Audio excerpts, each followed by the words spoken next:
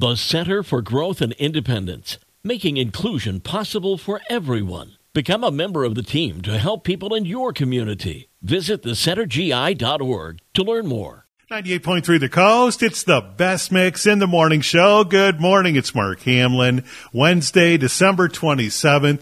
Going to be partly sunny and a nice day today. High in the mid-40s. Right now it's 32 degrees all across southwest Michigan. Time for your happy headline of the day. And it's a really happy holiday for an animal shelter in Pennsylvania. For the first time in 47 years, the SPCA Animal Shelter near Gettysburg, every animal has been adopted and the shelter is empty.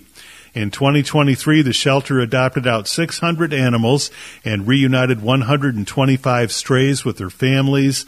But it won't be empty for long, and for good reason. The shelter will now be able to take in animals from other rescues that are overcrowded, and that is a happy problem to have. And your happy headline for this Wednesday morning, brought to you by United Federal Credit Union on 98.3 The Coast.